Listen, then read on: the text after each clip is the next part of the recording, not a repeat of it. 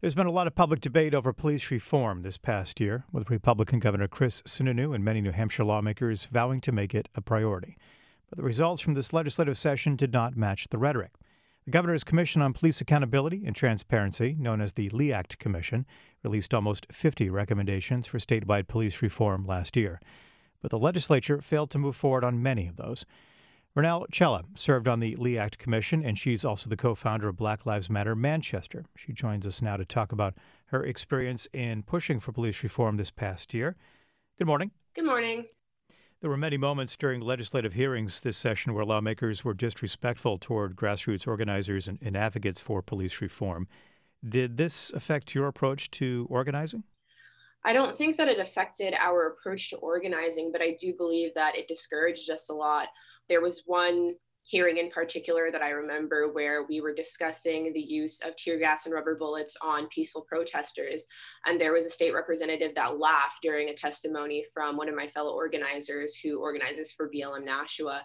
And the chair of that committee chose not to reprimand him. And so it was really difficult to be ridiculed every time we went into a hearing to testify for what we believed in. I don't know that it discouraged us, but I think it led us to want to focus a lot of our efforts, not just in the State House, but in our individual communities and see what needs needed to be met there as well. Well, local chapters of Black Lives Matter and other grassroots organizations have put a lot of energy into their local communities this past year. This does include leading the movement to defund local police departments. Can you talk more about those local efforts? Yeah, I think we're really trying to focus efforts in individual police departments because we do know that a lot of these issues need to be discussed at our localities. And so we have organizers that specifically focus on the need to take money away from police departments and reinvest that money into the parts of our communities that really need help.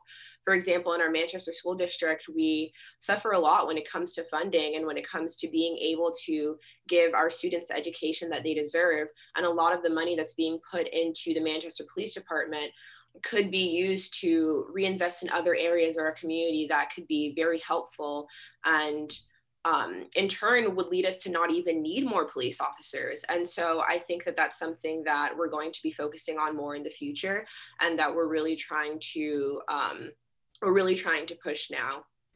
You served as a public member of the LEACT Commission. Most of the other members worked in law enforcement, state agencies, and the court system here in the state. What was your experience like working with those other members? It was really difficult. From the beginning, I felt as though I had to prove my worthiness to have a voice on the commission.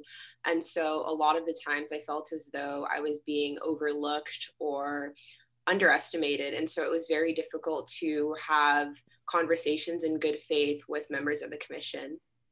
Well, can you describe some of those conversations and about the tone of those conversations? Yeah, so a lot of the times I would make recommendations based around the types of things that I felt that my community members wanted and my community members thought needed to be addressed.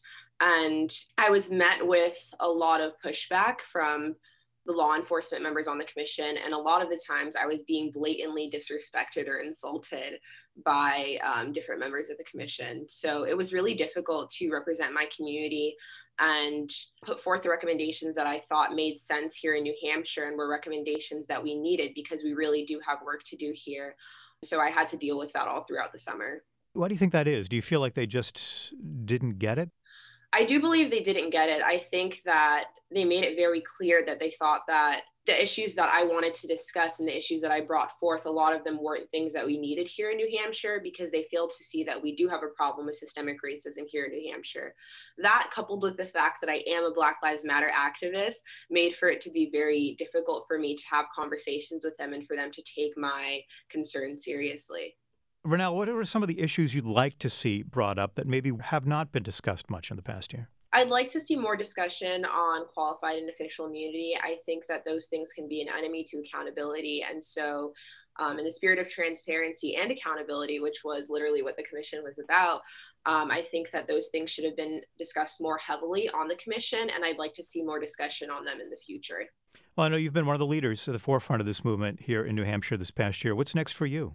So I think for me, I'm going to be focusing a lot of my efforts on my individual community and looking at how I can help students of color in the Manchester School District, and individual families of color in the Manchester community to see what needs need to be met right here in my home city, especially since I'll be starting law school in the fall. And so I'll have a little less time for legislative efforts and things like that.